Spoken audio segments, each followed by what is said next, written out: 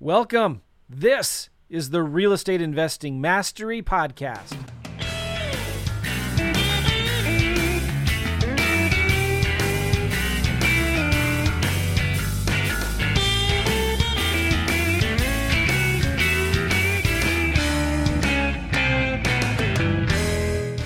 What's going on, guys? Joe McCall, Real Estate Investing Mastery Podcast and the Joe McCall YouTube channel. How you doing, guys? Excited about this episode, huh?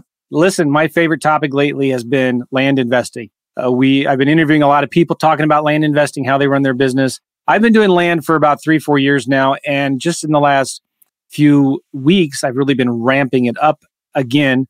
My teenage sons, you've heard me talk about this before, my teenage sons in the last 3 years, doing it very, very part-time, have done over 150 grand in profits, gross profits from these deals. And we're starting to now sell our vacant land on notes with owner financing. And so I put out a post a couple weeks ago saying, hey, I'm looking for some cool people that do land and would like to talk about them. And so we got some people on today that I just met, and you're going to meet them for the first time. I do know they live in Colorado, the beautiful, awesome state of Colorado. And I'm just by coincidence wearing my Colorado hat that I bought a couple weeks ago when I was in Vail. So we're going to introduce you to you guys here soon. A real cool couple that lives like way up in the mountains. Like I'm really jealous, 10,000 feet. They probably got incredible views out their windows. But we're going to talk about how they do land and how they take some of their profits and reinvest it into bigger properties that produce longer term cash flow. All right.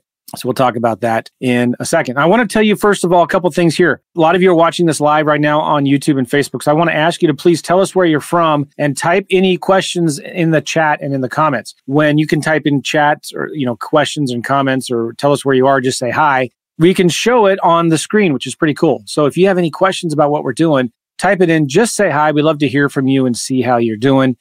And that's about all I want to say. Is there anything else? Oh yeah, one thing real quick. Got to tell you about this. I just found a way yesterday, I think. I'm testing it out. Big fan of PropStream, right?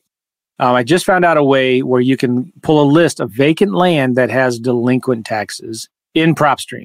And I was showing this to another guy who's a big land investor, and he was blown away. He's like, oh my gosh, I did not know you could do that. So here's the deal. If you go to PropStreamJoe.com, sign up for PropStream. You get a 14-day trial, I think, 7 or 14-day trial or something like that. And then shoot me an email. I will send you a video on how to do it. But go to PropStreamJoe.com, sign up for PropStream. It's an amazing resource. It's an amazing tool. A lot of controversy lately about it, like they lost MLS access and all that. I don't think it's that important. I didn't think they had good MLS data to begin with, right? I didn't like MLS data on PropStream, but you can get great vacant land lists from them. And now you can also filter in vacant land that has delinquent taxes, which is, if you know anything about land, it's been a hard thing to get in the past. Now it's much easier to do that, all right? So go to PropStreamJoe.com. This podcast and this YouTube video is brought to you by PropStreamJoe.com. Go check that out. Oh, good. We got some comments. Look at this. Here we got Edmund from Dania, Florida. Thomasina. Hi, how you doing? And here we go. The Silent Seawolf, Mac from South Colorado. That's cool. And I can't pronounce Abdullah. Hey, man, how you doing? From Abdul, Texas? Really? That's cool. All right. Cool. Should we bring on Mike and Legia? Oh, I messed it up. I knew it. Deaton. How are you guys? Great, man. Legia. How do you say it again? Just let it roll off the tongue. Legia. Oh, thank you. Sorry about that.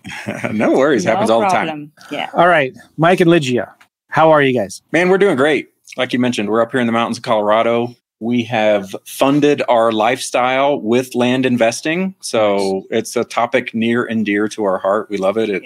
It's allowed us to kind of reinvent our lives here for the last 5 years or so. So have you been in Colorado 5 years? Almost 5 years, yeah. So 2016, we both got ejected from the corporate world for various reasons. Okay. And we took that opportunity to just chart a new course, and land investing was fundamental to that. So we kind of got introduced to it, and we thought it was crazy, and we stuck with it over the last 5 years, and it's afforded us just a tremendous lifestyle. So couldn't ask for better. All right, so that was 6 years ago now, right? Yeah, coming up on 6 years. It was summer of 2016, so we're coming up there. Super cool. That's about when I got interested in it, but I've never taken it full-time serious. Always been part-time. dabbling into it. But I'm getting ready personally for myself to hire now somebody full-time to do my acquisitions. Nice. And excited about it.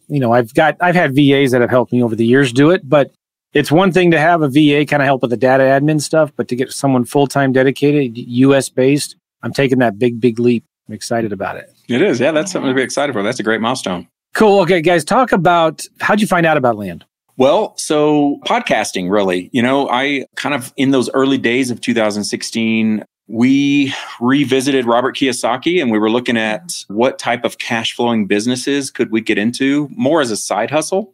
And in fact, I was listening to a podcast called The Side Hustle Nation or The Side Hustle Show, and it's all about side hustles. And I heard 2 separate podcasts about guys that were doing land investing and, doing well at it. Yeah. And it had they mentioned, I believe they both mentioned that they had gone through the Land Geek, Mark Podolsky. And so I signed up for he had a toolkit that you could buy at the time, just kind of an intro to land investing. And at the time I was a full-time employee. Lygia was full-time. We did nothing with that, right? It just went on the desk and started collecting dust. And then, when we found ourselves out of work and looking for an alternative, it was right there. And so we just decided to go all in and give it a set amount of time and see if we could make it work. What were you doing before, if you don't mind me asking? So my career has really been in big tech. Right out of college, I started working with Motorola in electronics manufacturing. I transitioned into Nokia when Nokia was like king of the mobile phone world. Yeah, I remember. And then that's actually how Lygia and I met.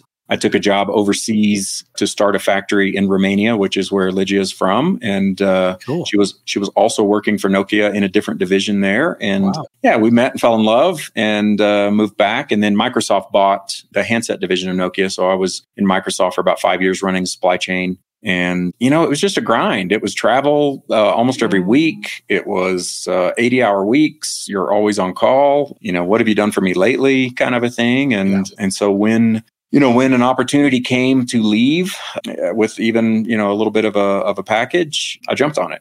And then I was in that moment thinking about going back into the corporate world I had opportunities with Amazon, with Apple, with Tesla, and my stomach just, my heart wasn't in it. My stomach was, not. I can relate. Yeah. Yeah. So we jumped into land, and that's kind of my backstory. I don't know, you. After I moved here to US, I started working for a healthcare company in recruiting department. And I think 6 months before Mike got the opportunity to get out, the office closed in Plano, Texas, and they moved it to Arkansas. So I also found myself without a job. And I think we both revisited a little bit our why and what we wanted to do, and decided that we will not go back to corporate America for a while and just try something else.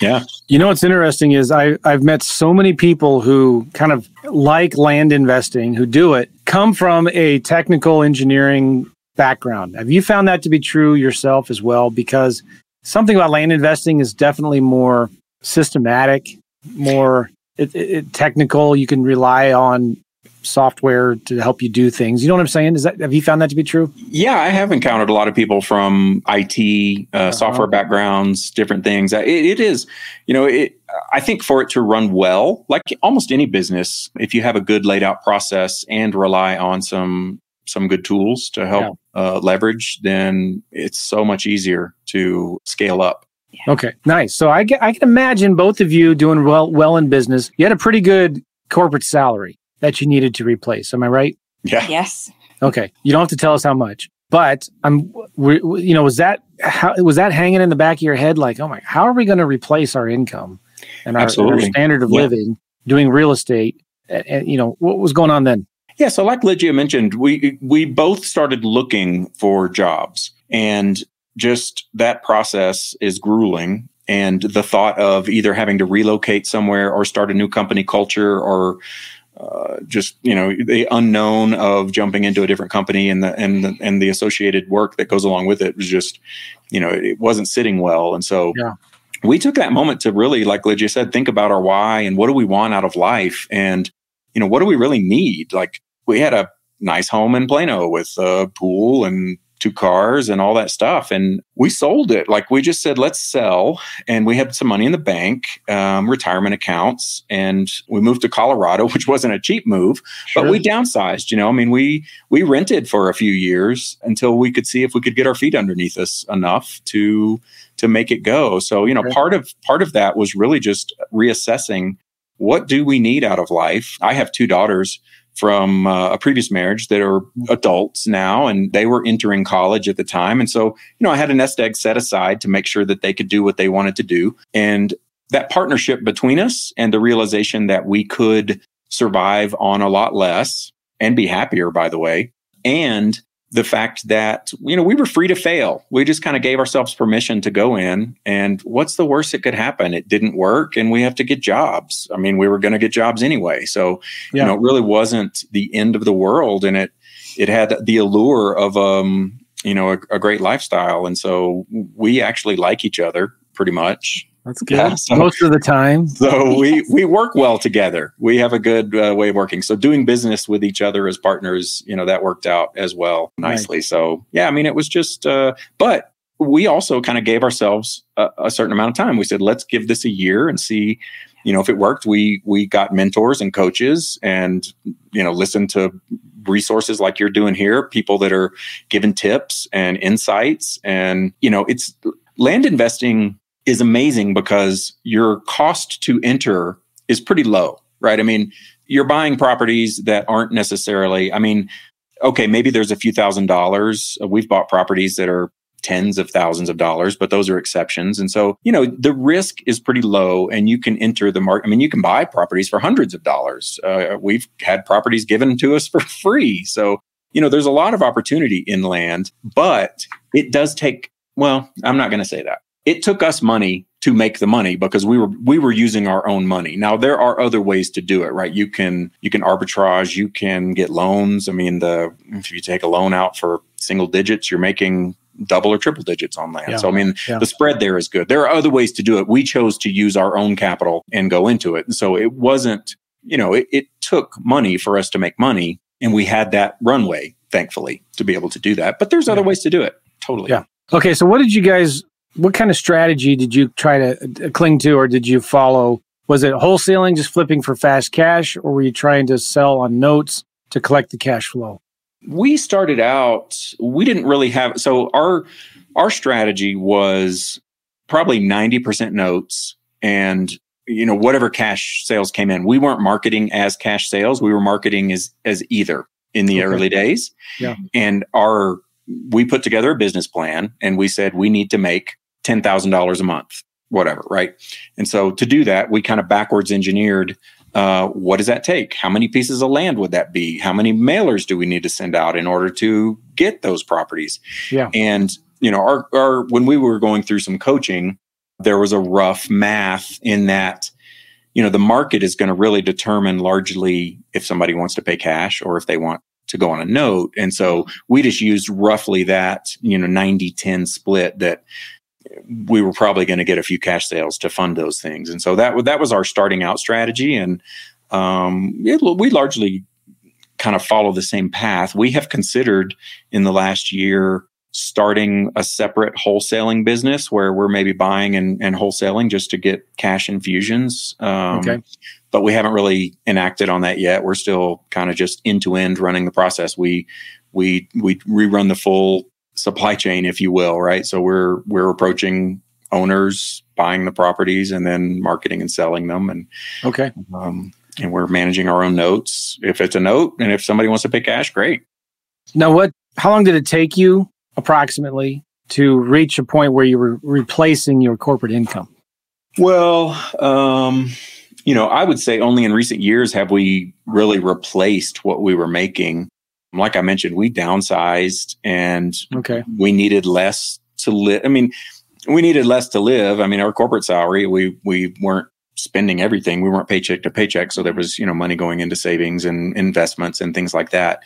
But within that first year, I would say our target was to get to black and not be taking out of savings. And so, that was our first hurdle. And then it was, now let's really ratchet this up. And reinvest into the business in just like you're doing, right? You hire some VAs or a support person, or invest in better tools and things like that. And that's when you really start to see the lift, is when you can start to put money back into your business in that way. All right. So talk about the first year that you did this. How many deals were you averaging a month? And then were you able to get into the black within that first year? Yeah, by the end of the first year, for sure, we got into the black. Our process, we struggled. We started, and we were living in Plano when we started. And so we thought, okay, well, let's invest close to home. And so we started mailing in counties around northeastern Texas. And, we had some misses. We got into some markets where there were HOAs or LOAs, and they were, we got into one and we started getting a lot of response rate. So we were super excited, but then, come to find out they have back taxes and they have back LOAs. And so, by the time you bailed people out of that, you were kind of upside down. And so you're talking about homeowners association dues. Yeah. Places that had, we advertised, we would buy your property, pay some taxes within reason, but these people had just mountains of stuff. And so, we found we tried some counties and we had some bad luck. And then we went into West Texas. And then, it took us a while to find a market that really clicked. And then, that was about 6 months, I would say. We ended up buying our first property quickly. We found, some properties and we invested. But then, for us to make that first sale, it was a grind. I think back in those days, Craigslist was kind of the be all end all of marketing, and we were not having any luck. And, but we finally got that first sale. And, after that, just things really started clicking along. And I don't know what that is, but, for us, it came down to really being in the right county where we had there was enough turnover that you could buy and sell properties fluidly. So instead of just trying to pick counties around where you lived, you started looking to see, well, where was the demand? Where were people buying property? Exactly. Right? Yeah, we started doing a little more research about, where are properties being marketed? Where do they seem to be moving? And, once that formula clicked, then, the business started clicking. And now, here's the thing, too, because I've always struggled with HOA properties. I've sold them all, made money with them, properties that are in an HOA, right? But it's always been a struggle. I've heard some investors say if it's an HOA, they just ignore it. But then where do you guys stand on that? I don't mind them, honestly. Okay. I don't want to over leverage, right? Because you can really bleed out money if you're not selling them quickly. We buy properties in counties or subdivisions where there are homeowners associations. I don't have an issue with it. There's definitely polarity in the market, right? There are people that will not touch, and I'm talking in terms of buyers, right? There are buyers that they don't want anything to do with an HOA. And then there's buyers that love them. They love, especially we do a lot of our land business here in Colorado. And so in some of these areas, it's nice if somebody's actually going to plow your roads or maintain, trash pickup ever so often or do things like that. And so there's a buying pool out there. But yeah, you definitely don't want to get burdened with too many so that you're just, spending a lot of money in HOAs. But and if I may add, I think in the beginning, we were reluctant to buy in an HOA. Now, being in this business for 4 years, coming up to 5, we're more relaxed, and we would be confident to purchase properties in that HOA. Yeah. Because we are more experienced and we talk to people and we know there's a buyer out there for sure for those properties. But it can eat into your profit margin, if you have to sit on something for too long. But okay.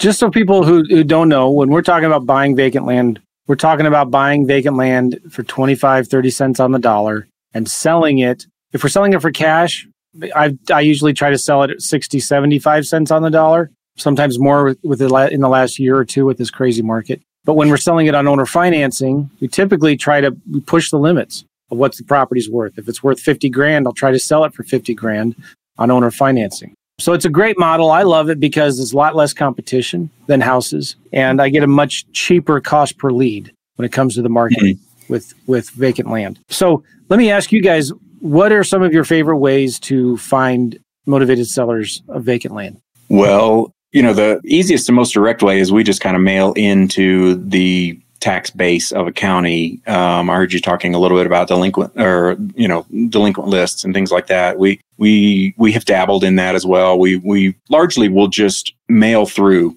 a county or a subdivision within a county. But, once you've done that, then, it really helps to know that market a little more deeply. And so neighbors are great sources, neighbor letters sending out to surrounding properties. You can usually start a conversation with people. We have a lot of referrals, actually, once you get into it, then both on the buying and selling side.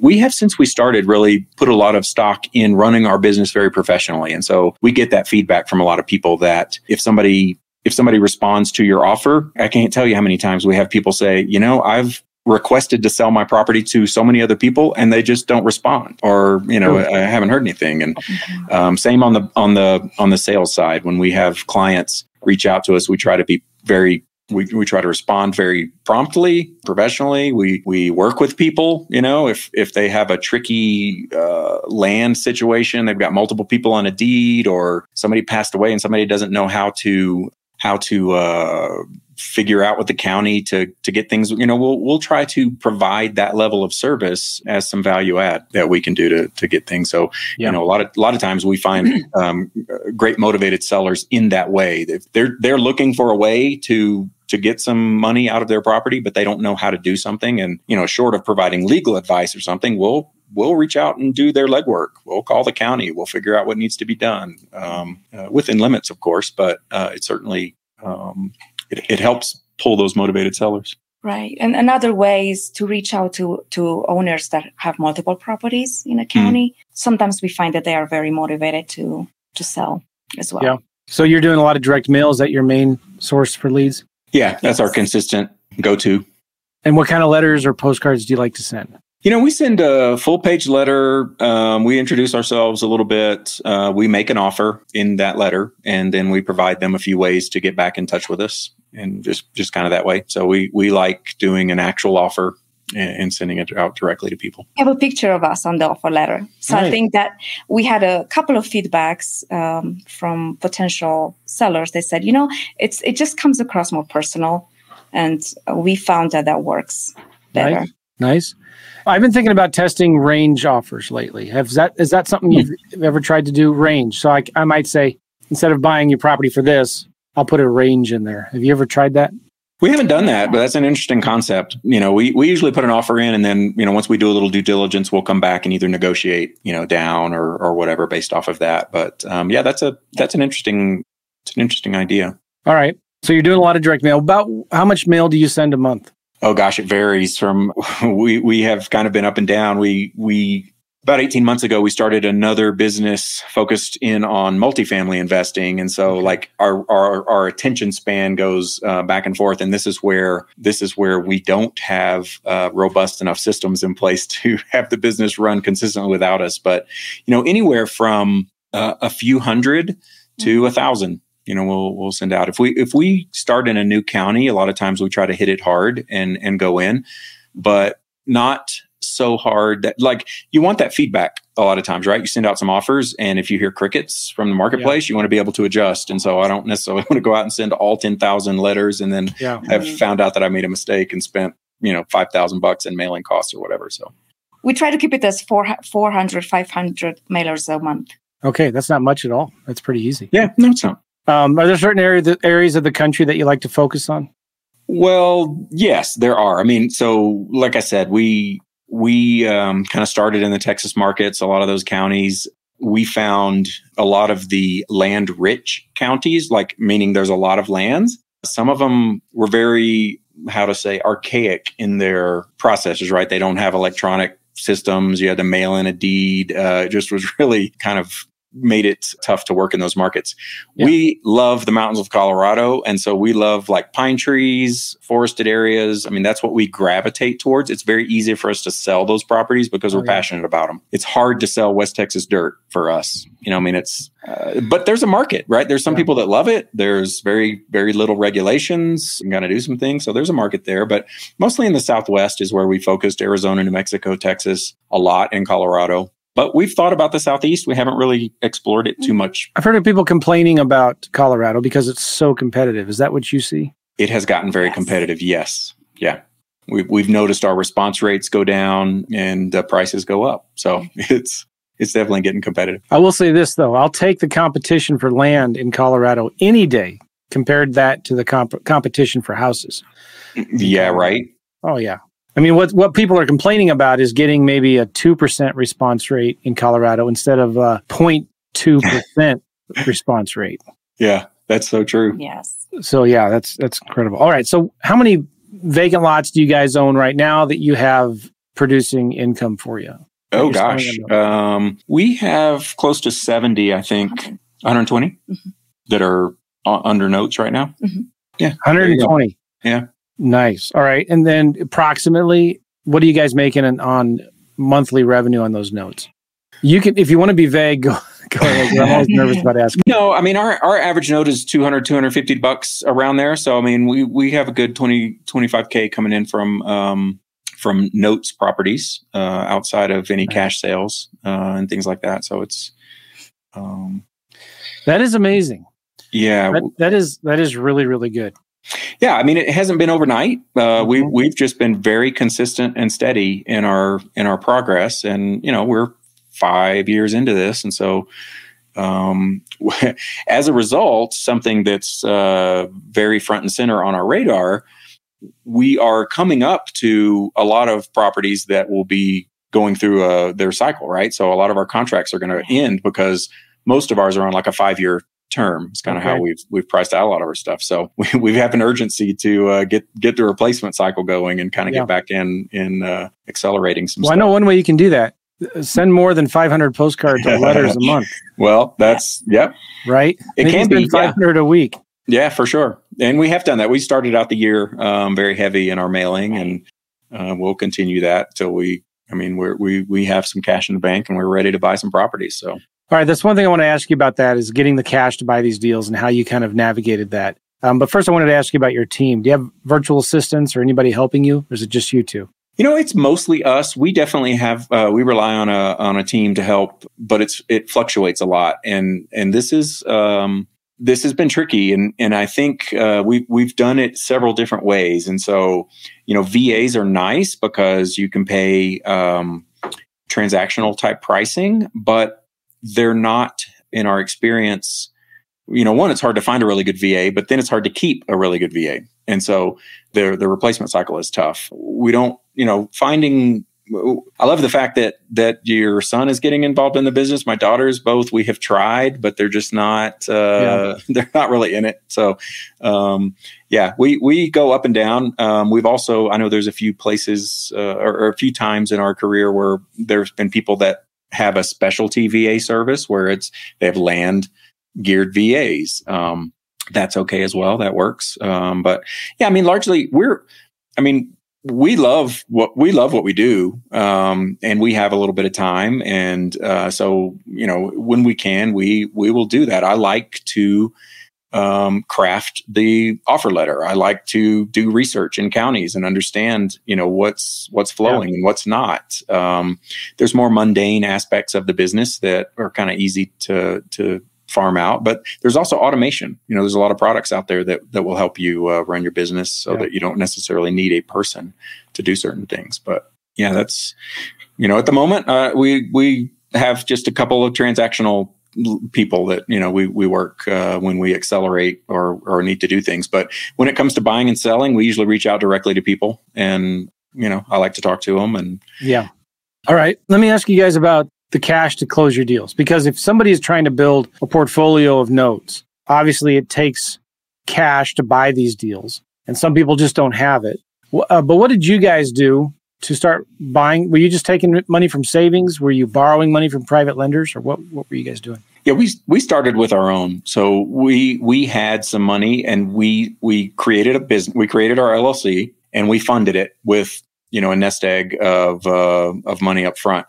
And we just said, this is going to be our money to start the business. And then, so we, back then, especially, even now, we still try to price out our buying and selling such that we recoup our investment in less than a year. Yeah. Right. So combination of down payments and monthly payments, we ideally in 9 or 10 months will get our investment back. And so, once you start building on that, then we started putting in a certain percentage of our profits back into the business to go specifically for land acquisition. Okay. So, right, we put the overhead in this business is really low, or it can be, so it's not like you're really spending a whole lot. A lot of the money that comes in is profit. So you're able to just fund that back in. Nice. But yeah, for us, it was really about that. We have recently leveraged debt to purchase properties, right? So, I mean, the terms, right? You can get a 3% interest loan, or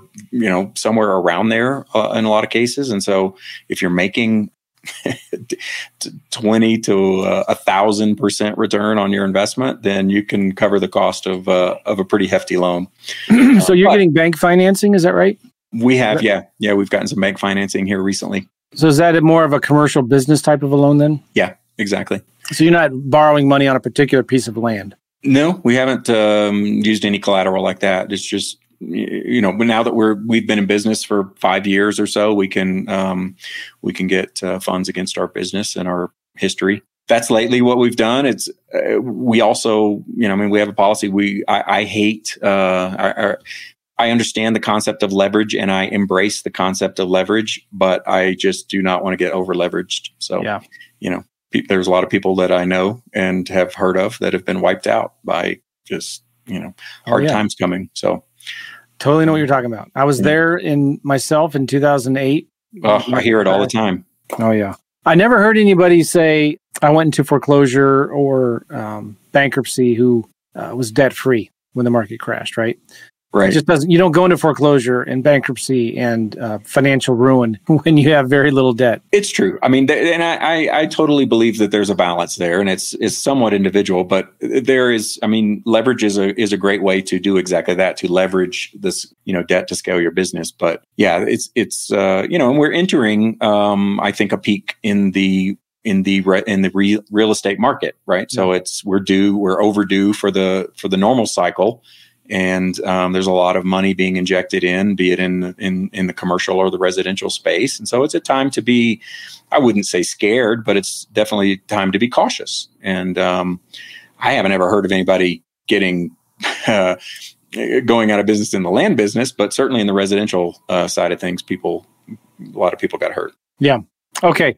So have you ever used somebody to help fund your deals for you? There's a lot of different guys or companies out there that, for vacant land investors specifically, who will lend money or partner on deals with students. Have you ever tried doing that? We haven't personally done it. I know some people that enter into partnerships in that way. I have, I guess, some curiosity about how that works, both from a legal perspective as well as from like a securities exchange. I think you would have to almost join into a JV or some kind of a partnership. Yeah. But I know people that do it. It's a great way. I mean, there's a lot of profits to be made in this business, and you can certainly divide them up and still make a really good money, right? So you got somebody willing to put in sweat equity and somebody willing to put in equity, then it's a great match.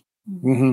Yeah. All right. Can we talk about some of the tools you guys use? And then I want to talk about how you reinvest some of this money into multifamilies and why you're doing that. Sure. So what are some of your favorite tools? So we use Podio a lot, really. It's very customizable and interfaces with a lot of other, whether you like to use Microsoft Suite or Google or whatever. I mean, you can plug into all those. You can customize a lot of things. So we do a lot of our, let's say, our offer letters, as well as our CRM or customer relationship management type, where we keep contacts and responses and different things. We're able to track our metrics. And so I would say Podio is kind of our engine that we use for that. We largely have used a system called GeekPay for our note management.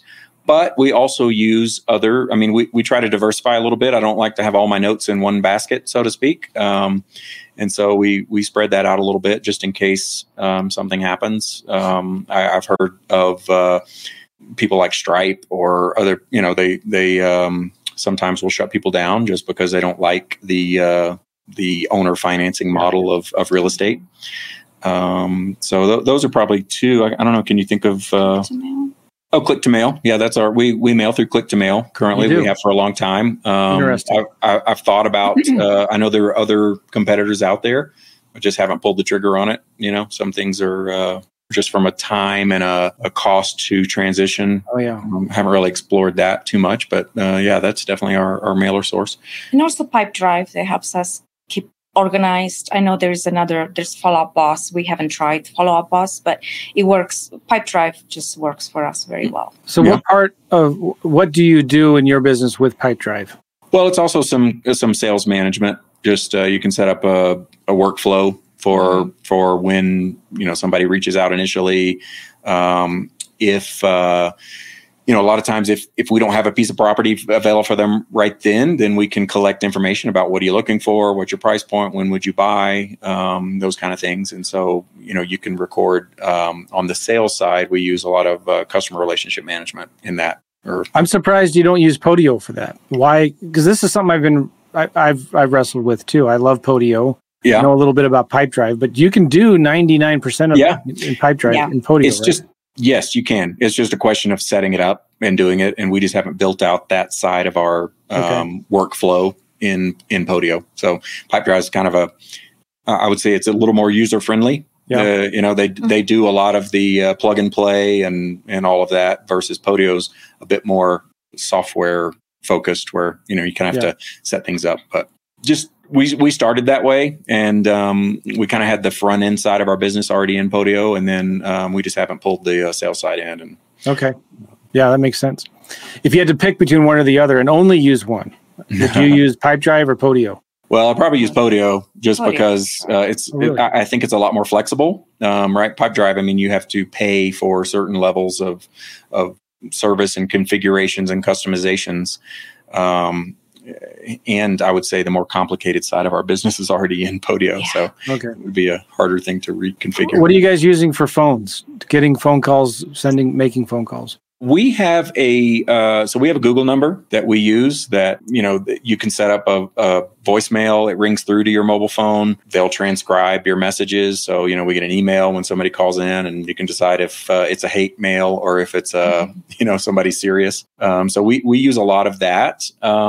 I try not to use my cell phone. We don't have a business cell phone. That would be one way to go, to be set up a separate number. But a lot of our clients have our mobile numbers. So if somebody's bought a property from us or done something, then for sure we will connect via cell phones. But just having a real easy Google number, and we've had it since we started. Okay. I love it. I love how you've been slowly and steadily building your portfolio, and it's not a quick sprint either, is it? It's a long run. It's not. It can be. I know people who have very quickly made a lot of money, right? They've focused on one area, and wholesalers, right? They find a way or find a person that has a crap ton of land, and then they're able to kind of quickly turn it for cash. But I think that most of the successful people that we know and that we interact with have just been very steady progress month over month. Nice. I see here some people are asking about default rates on your vacant land notes, right? Do you track that? How many people, what percentage of your notes default do you have to find a new buyer for? We do track it, yeah. And it's low single digits, less than 5%. And we go pretty far to the extreme to try to work with people. So if people get 2-3 months behind, we'll try to restructure their payment. I don't know. It's hard for me to pull a piece of property away from somebody, especially the deeper they get into their note payments. Yeah. So, we try to keep ours pretty low, but there are those instances where people just say, I can't do it. And we will also, one of the things we try to do is if let's say they've paid $4,000 in on a property and they just have to walk away, we'll hold that $4,000 for a year. And if they're able to come back in and reinvest in something, we'll kind of promise to throw that back in. We've never had anybody take us up on that, but that's a good idea. It's just something, because it's hard when, I know people work hard for their money and their things, but we have a low default rate, and we don't necessarily look at it as bad. It's bad for them. It's good for us. Right. So we've had properties that the buyer has paid our portion of the property, right? So they've paid the principal that we invested into the property, and then we resell it. So it's pure profit at that point. So nice. It's people look at it as a bad thing, and it is a hassle, but it's just it's more, extra revenue coming in on the property. It's just sad to see somebody lose out on something, and people go through hard times. All right, let's talk about multifamilies. What got you interested in multifamilies? Making too much money in land got us into multifamily. So, with increased revenue comes increased taxes, and land does not depreciate. So we started looking for depreciable assets, and we decided on multifamily. So we were interested really in storage or multifamily, and we couldn't decide, and so we just picked one, and we went into multifamily. And so we've been passively investing some of our money, and we've also been taking active roles, which is more finding the deals, and you get some sweat equity basically as a way to do that. And so with properties like multifamily or self-storage or tangible buildings, the government allows you to take losses on what depreciates down from, if you purchase something for $10 million, then you can depreciate it over time. And you can take that against your income. It varies, right? If you have a W-2 income, it's a little bit less that you can take versus we're real estate professionals, and currently it's unlimited that you can take off against income. So we purely got into it for that, although now it's a really nice way to diversify our income stream. And kind of not rely solely on land, but so that's good. We're kind of in a syndication model where essentially it's a pooling of investors. So if you're buying a property for $10 million purchase price, just like a house, you have to put 20% down or whatever. So you need to come up with $2 million of cash, and so you can pool across 10 or 15 different investors, and everybody takes a percentage in there. So, have you found that's a whole nother business, right? Have you found that it's getting harder to focus on one or the other or both? No, I mean, we have a pretty good balance between us. Lygia has really been focused on the land business since we've joined in multifamily, and I've been ramping that up. Okay. And so we've been able to keep both pretty active. We're getting to a point where, in fact, just, this past month, we've been talking about exactly which tasks we would like to farm out to somebody, whether that's a VA or a part-time person or a full-time person, but we'll start to expand and build out a team. And there are some similarities across. I mean, it's real estate. And so there are a lot of similarities, but it's a different animal. And a lot of complexities because of the cost, and it's a commercial product, and there's securities exchange regulations that have to be met, and like you've mentioned about housing, it's a super competitive market. I mean, there's just a lot of people out there doing the same thing. I know Jack Bosch, good friend of mine, he's been doing that a lot, still doing land, but now also getting into multifamilies, making a lot of money, but it's also a lot of work. And have you found, is it, you've done a few deals now. Do you feel like it's better to be the active investor looking for the deals, or to be the passive investor that's just lending money for the deals?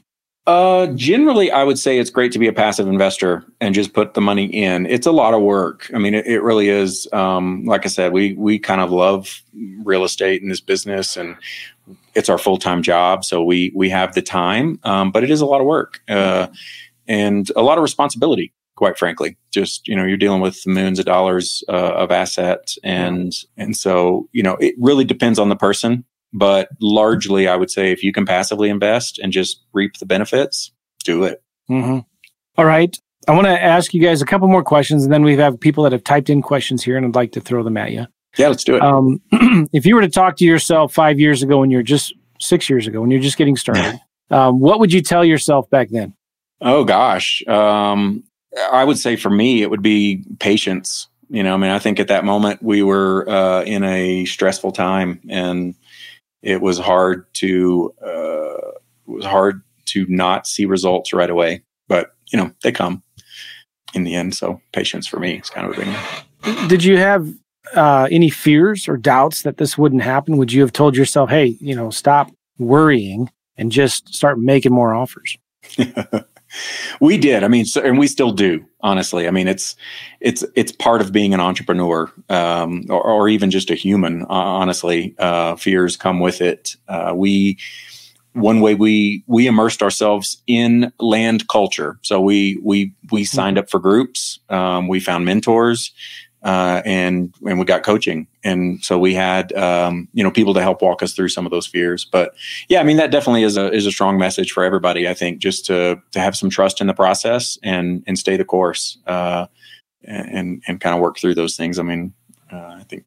Somebody kind of relates to the similar question to somebody now who's listening to this and is like, man, I kind of interested in land. This might be something I want to do. What kind of advice would you give them? Well, I would say first step, educate. Find resources, whether it's a show like this. We listen to a ton of podcasts. We signed up for, we invested in education. We invested in a toolkit. We invested in coaching. Yeah. We saw this as our full-time business. And so we said, as such, we should invest in getting that education. So that's certainly I would say the first step. But then, I don't want to, there's a magic in taking action as well. Right. So you can't just educate yourself. You have to couple that with taking action. Cool. All right. So do you mind if I ask you guys some questions? Yeah, let's fire away. They're submitted in advance or submitted here in the Facebook. Okay. Okay. This is a question from Aaron. If you had to start over and had no money, would you start with land investing? Would you start with land investing? I would say yes, because the cost of entering in land investing model and business, it's low. It can be as much as you want it, and it's really low risk. Yeah, I would agree. Definitely, there are in any real estate model, I would say there are ways to do it without money, and this is where I think if you revisit, like I don't know if it's Rich Dad, I think it's Rich Dad Poor Dad that teaches this concept, right? Like just you have to Think and Grow Rich. Great book, right? I mean, apply yourself, think and grow rich. You mentioned it earlier, Joe, like find a partner. There's people out there that want money.